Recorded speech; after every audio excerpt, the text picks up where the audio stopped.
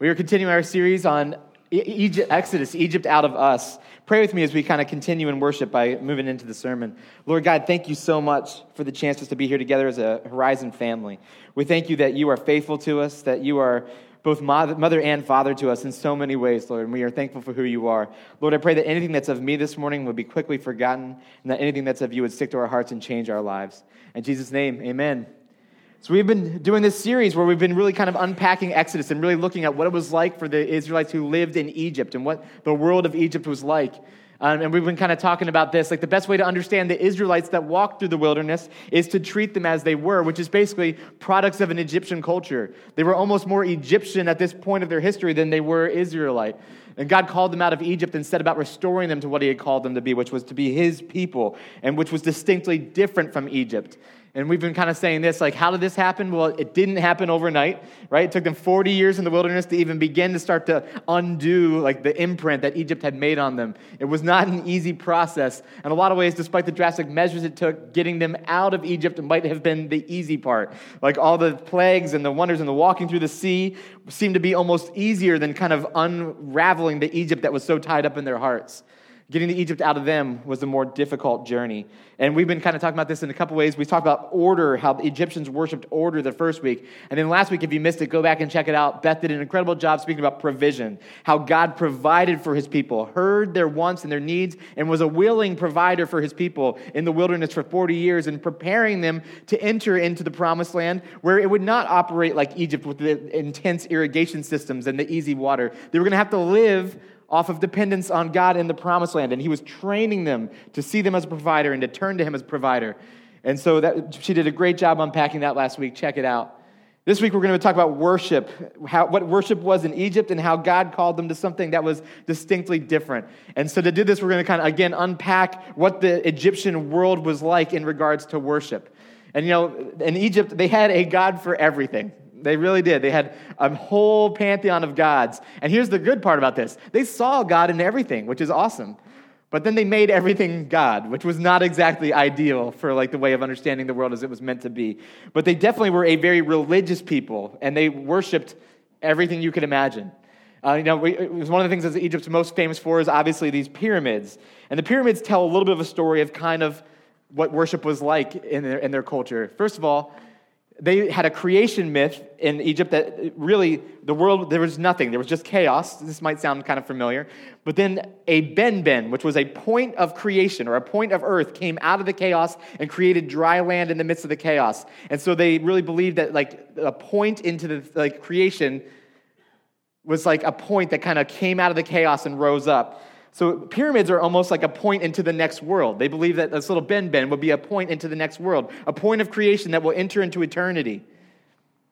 You know, we communicate a lot through ideas when we talk about God. This is how we kind of talk about God. When you ask me who God is, I'd say he's omnipotent, which means he's all-powerful, right? Or I say he's loving or he's caring. I give words that kind of communicate an idea about what God is like. This is how we communicate a lot with ideas. They did not communicate necessarily with words about God. What they did is they told stories about what their gods were like. Very elaborate stories that would help them understand what God was like. And this is interesting because a pyramid was a story being written by Pharaoh about himself. And if you were to go inside, there was all kinds of stories about Pharaoh and his greatness. And he would write and he was the author of his own story. You know, which is kind of nice. I hope at the end of my life, I get to tell people how great I was instead of having to count on other people, because you can really bend the truth all you want, right? Well, they were the author of their own stories. And so creation is all about authorship, because the great storyteller of creation, whoever has authorship over that, has authority to tell that story. So the pharaohs took authority of their own stories, and they wrote their own stories in the midst of this. And they did this through very symbolic ways. The author has the authority. It was interesting. They would start building these pyramids. The day that a pharaoh was born, they would start building it, and they would finish building it on the day he died and start building the next pyramid. So that as long as the Pharaoh was alive, his pyramid was being built and being worked on and being added to, and the story was being developed. And then when he passed on, the next one would start. And these were actually 3 consecutive pharaohs. And they aligned with the stars the way that they even built them in location, because they had such a picture that all of life was oriented to the next life. All of life was oriented to the next life. And what this meant in Egyptian culture is that you've got to get everything that you can because you take it with you. And so when the pharaohs were buried, they were buried with all of their riches. They believed that they'd have to cross the chaos again to go into the next life. And some of them were even buried with boats to make crossing the chaos a little bit easier. So they really were oriented to the next world. So people would try to get what they could in this life because that's what you would take with you into the next life.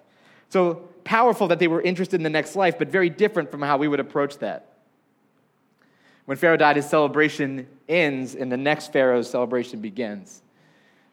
They did this not just, not every Pharaoh had a pyramid, but they all had their own temples. They kind of evolved this. They all had their own burial places. And so this philosophy, and the pyramids were built before Abraham even entered into Egypt, even before Joseph was born there. The pyramids already existed. So this philosophy had been passed down and passed down and passed down. And so they were building temples. Ramses was building temples at the time of the Israelites. And Ramses was the Pharaoh who was there. This is a picture of Ramses with his shepherd crook and his flail.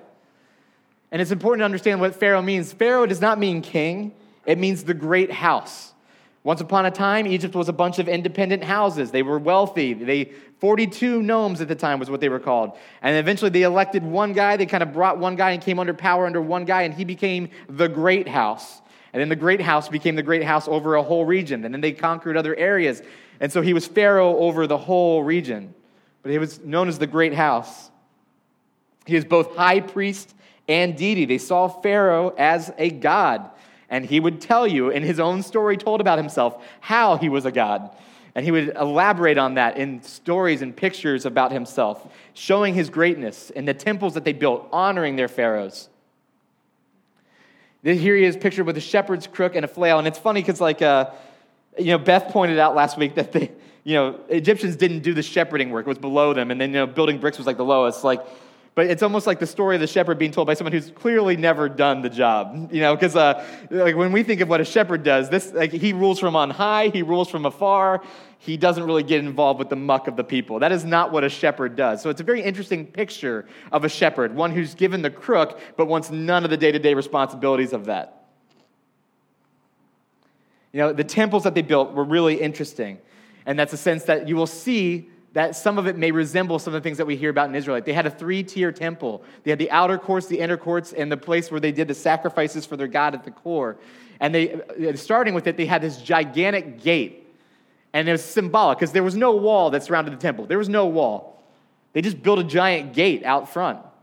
And this was very symbolic because this was huge. I mean, if I was standing there, I'd probably be up to there. What the gate symbolizes when there's no wall, because it's not protecting anything, is it's Ramses' temple. They're showing you how great and how mighty and how big Ramses is. When he enters into his temple, this is how big the door needs to be for Ramses, because he's so great. And so they build this symbolic doors to honor their great king, Pharaoh, the great Pharaoh who would have to come in, who's both God and high priest, to enter into his own temple. And they would enter that and kind of come into this area that was the outer courts. And here's the thing about the outer courts. Only nobility and royalty could even enter the outer courts. Your average Egyptian never was inside the temple. And I can tell you this, no Israelite was ever in the temple, except maybe Moses, who was part of the royal family. He's possibly the only person who even had a picture of what the worship was like in Egypt at its core, in the temples that they had. But they would kind of worship in these outer courts. And look at these giant pharaohs and gods that they would make. They were huge. Everything there was huge. Then they would walk inside the temples, and they would have these columns, these pillars that would rise up. Sometimes they would rise up so high. And here's the crazy thing. This was built in the floodplain. So during the times of the great waters coming in, the temple would rise above. And because it was built with stone, it wouldn't wash away.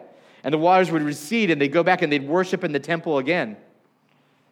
But they had all kinds of carvings that told the stories. They told the stories of the pharaohs and of their gods. And then they would bring to the area where they would do sacrifices that would face the edge of life and look out into the wilderness. And they would worship their gods of life while facing the dead area. The temple had all these carvings that were so elaborate. The outer courts were for nobility. The inner courts were for the priests. And their temples told the stories of their gods. And they took time to carve the stories of their gods. It is not easy to chisel into stone, and they were covered in chiselings. This every story you could possibly imagine carved into these walls. often built in the floodplain, but built with stone. And stone is really important. This is why it's so important. They carve these things into stone. Look how elaborate and how intricate. Imagine how much time that would take to carve all of that into stone, right? The whole life of a pharaoh, they'd be working on his temples or on his pyramids. And all of it was built with stone, all of it. And there's a reason for this. They believed that stone was eternal. Anything that was built with stone lasts well beyond this world, right? It's eternal. So they would build things in stone. The pyramids were stone. The temples were stone. The carvings, the stories, because the stories would last forever. And it was important that their stories and the legacy of them would last forever. And you don't just carve into stone carelessly, right? You don't doodle with chisels and stone. Everything that is carved is very intentional. They want to be very clear about what they are communicating about their pharaoh and about their gods. And again, who has authority is the author of these stories, who tells them what to carve, gets to tell the story and has authority over all that story. Nothing is done recklessly in these temples. Even though there's tons of carvings, you'd think somebody would sneak in some doodles. No, it's all very intentional. Here's how big these statues of Ramses are and of other gods that they worship. That is my 6'4" leader, Dutchman, who is incredible. And we really owe a lot of what I learned about Egypt to this man, George. He's a tall man. I am very short in comparison to him. He does not even come to the foot of Ramses. And that's very much on purpose. Not even up to the foot of Ramses. This is the tallest man in our group. This piece of granite is, from what I understand, I think it was the largest single piece of granite that they think humans have maybe ever moved. And they don't even know how they got it there, and it had toppled. But it's the largest solo piece of granite. It used to be a part of a huge statue. I mean, just look at this, entering into the temple areas, the pharaohs that guarded the doors. Everything was designed to make you feel small. This is very intentional about the temple. As you walk in, Pharaoh is huge. You are small. The gods are big. You are not important. And they wanted very in image and in feeling for anybody who entered that to feel the weight of that. I do not belong in the temple of the Pharaoh because he is great and I am nothing. They wanted you to feel the weight of that as you stood next to it and to see how great they were.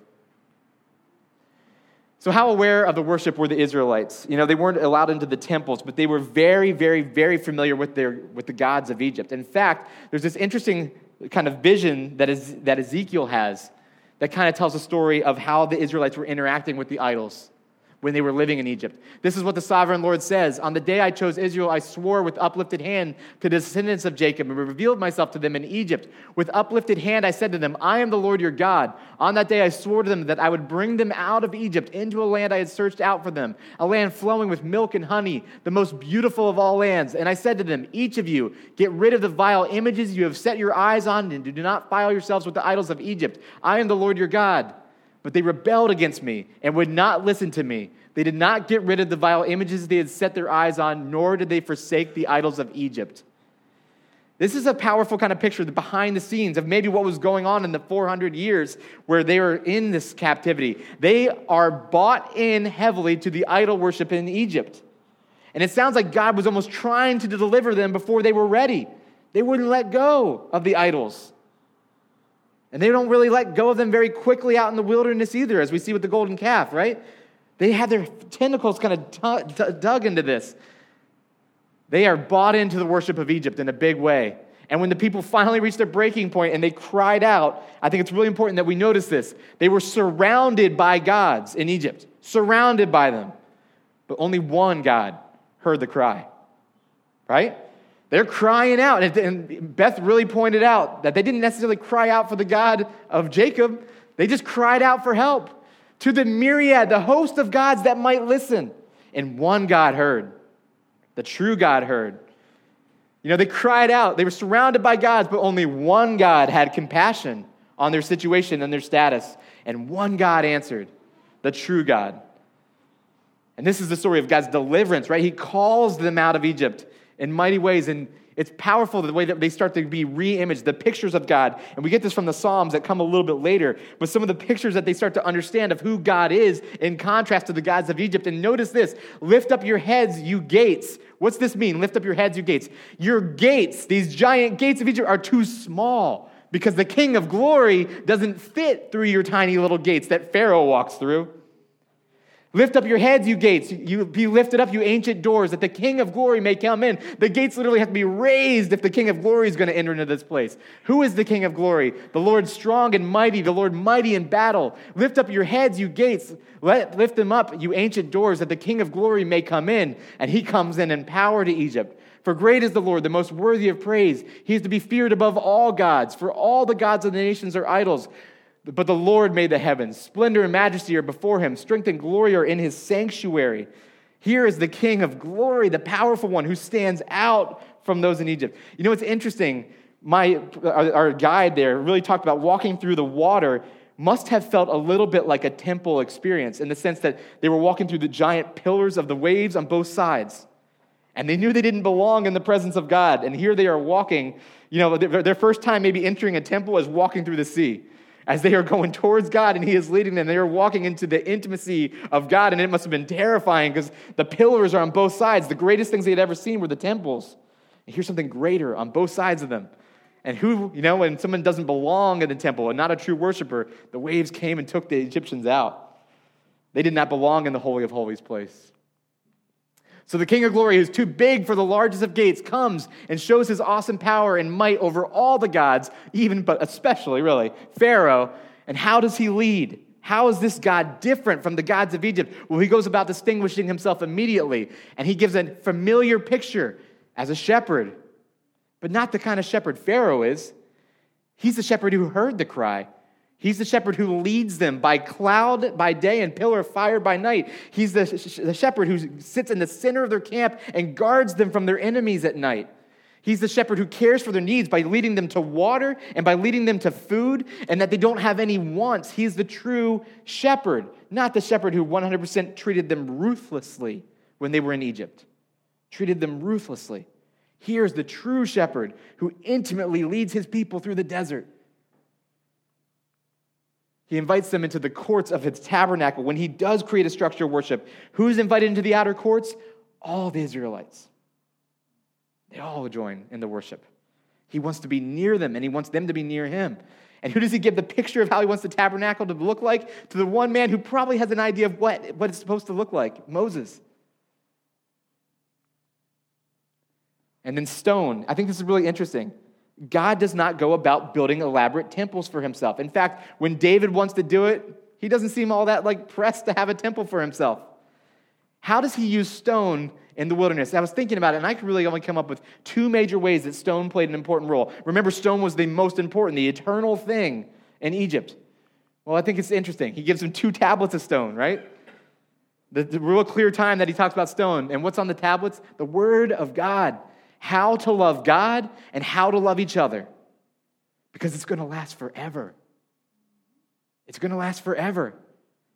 Their worship for God and the person standing next to them are eternal. These temples, they'll fade. We're uncovering these temples of Pharaoh. They've been wiped by the dirt, and it's as hard as we can to kind of make it look like it did back then, because they've been destroyed. The word of God lasts forever. And Ezekiel 20, 10 through 11 says, "Therefore I led them out of Egypt and brought them into the wilderness. I gave them my decrees and made known to them my laws, by which a person who obeys them will live. He offers them life in stone." How else is stone? How would the story be told? Moses is very clear from God that you're to have no graven images. What are graven images? All the stories that were carved on the temples. How are they to tell the story? How are they to tell the story? How will people know what God did if they don't have temples and stories and stones? That's the only way the story gets passed on. Who's to have authorship over this story? Who's to have control?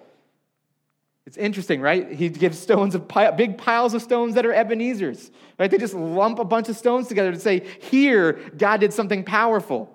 And you say, but how is he going to control how the story is told? Well, he's not going to control it. Only be careful and watch yourselves closely so that you do not forget the things your eyes have seen or let them fade from your heart as long as you live. Teach them to your children and their children after them. Live out the stories, teach the stories, tell the stories. You are the message. I'm not even going to hold it close to control it. The Word of God and you are how we're going to tell the stories. I love how the New Testament elaborates on this in a powerful way in 2 Corinthians. You yourselves are our letter, written on our hearts, known and read by everyone. You show that you are a letter from Christ, the result of our ministry, written not with ink, but with the Spirit of living God, not on tablets of stone, but on the tablets of human hearts. God has a very different way of telling the story. It's to change your heart and let you go be the story. You know, he reorders worship with intimacy. We talked about how intimately he shepherded them. He built covenants with his people. He made promises that he would withhold. You know, that's not something the gods of Egypt did. You basically worshiped them and hoped they came through. You tried to get their attention. You tried to get them to notice you. But God says, I will make promises and I will be faithful. Here's what I will do for you. And I promise to do it. And here's what you will do for me. And we will be in relationship, in a covenant relationship. And covenants grow thin when the promises aren't kept, and they grow strong when the promises are kept. And he made deep, rich covenants with his people, and God was always faithful to his end. What other nation is so great as to have their God near them the way the Lord our God is near us whenever we pray to him? And what other nation is so great as to have such righteous decrees and laws as this body of laws I am setting before you today? How powerful is this? This is them speaking as they're walking through the wilderness. How great is our God that he makes himself available so that when we pray, he hears us. We cried out for hundreds of years and only one God heard. Only one God.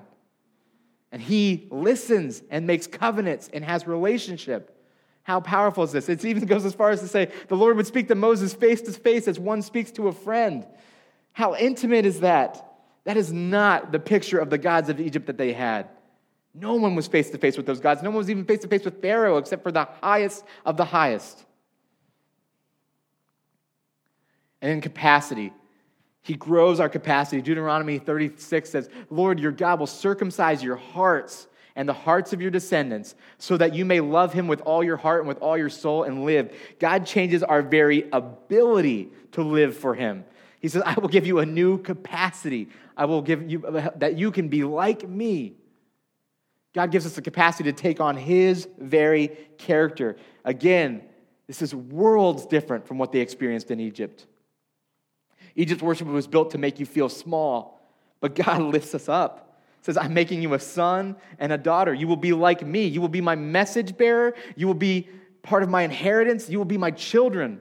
This is a very different picture from anything they've ever experienced, and it would have been exploding their minds. This is hard to comprehend. God is lifting them up to say, I see the dignity that you have. I've made you in my image.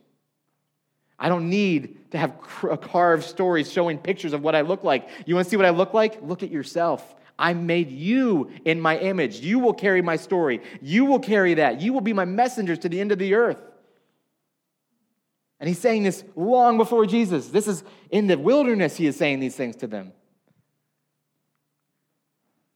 1 Peter really elaborates on this in a powerful way in the New Testament. As you come to him, the living stone, rejected by humans but chosen by God and precious to him, you also, like living stones, are being built into a spiritual house to be a holy priesthood, offering spiritual sacrifices acceptable to God through Jesus Christ. But you are a chosen people, a royal priesthood, a holy nation, God's special possession, that you may declare the praises of him who called you out of the darkness and into his wonderful light. Once you were not a people, but now you are the people of God. Once you had not received mercy, but now you have received mercy. It's the same calling out that he did through Jesus that he did once upon a time in Egypt, where he called them out to be a people, to set them apart, to be messengers to a world. And he reinforced it in a powerful way with Jesus to conquer death, to say, you will be my messengers again of the greatness that I've done. And you will be living stones. And what are stones? Eternal.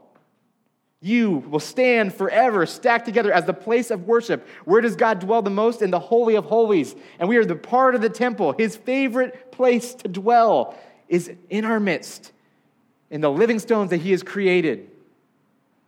And he's blending, I love this, he's blending secular and, look at this, a royal, secular, priesthood, holy nation. He's saying you will blend these things. You will walk with Jesus in your heart, and you will make these places holy. The nations and the royal priesthoods, you will blend it all together because you carry God with you wherever you go. And it's the culmination of what he meant for his people all along when he called them out of Egypt. We are called to take the passion that the Egyptians had for worship and focus it on the true God and his eternal purposes. It's awesome that the Egyptians had a great passion for worship. They just had who they were worshiping all wrong. God says, take that passion and direct it to me, the one who's worthy of it. And not only that, for the eternity that they're hoarding for, you don't need to hoard for it because you're not taking your treasure with you. What you're taking with you is the person to your left and to your right. So pour out for eternal purposes and these living stones that I've created. Unlike Egypt, we don't really see God everywhere necessarily in our culture. We don't have eyes to see that in that way. But in the absence of reliance of God, I think we take the weight of responsibility on ourselves, much like Pharaoh. I think we make very much of ourselves in this culture. We carry a heavy weight when we don't rely on God to provide for us. And we aren't built to handle that kind of weight. We were built to worship. And here's the thing. The way God lifts us up, there's only really one appropriate response that we were wired for, and that is, take that passion that Egypt had for its gods and apply it to the true God and the eternity that God has designed. We are called to be worshipers. Because he lifts us up and we in turn say, we can't even handle the weight. We give it back to you, God. We give you back the glory. The one that you bestowed us with glory, made us in your image, and we say, God, we don't even deserve it. We give it back to you. And so this great God who brings himself down to face-to-face level with us, we say we'll get lower and say, to you, God. We kneel before him. We bless him. God has lifted us up above our station, and the only proper response is to bow before the King of glory. And this is what they did in the desert. They learned how to truly worship God. Part of loving God is loving the things that he has built to last forever. This psalm is what I kind of want to start to wrap up with. How do we worship God?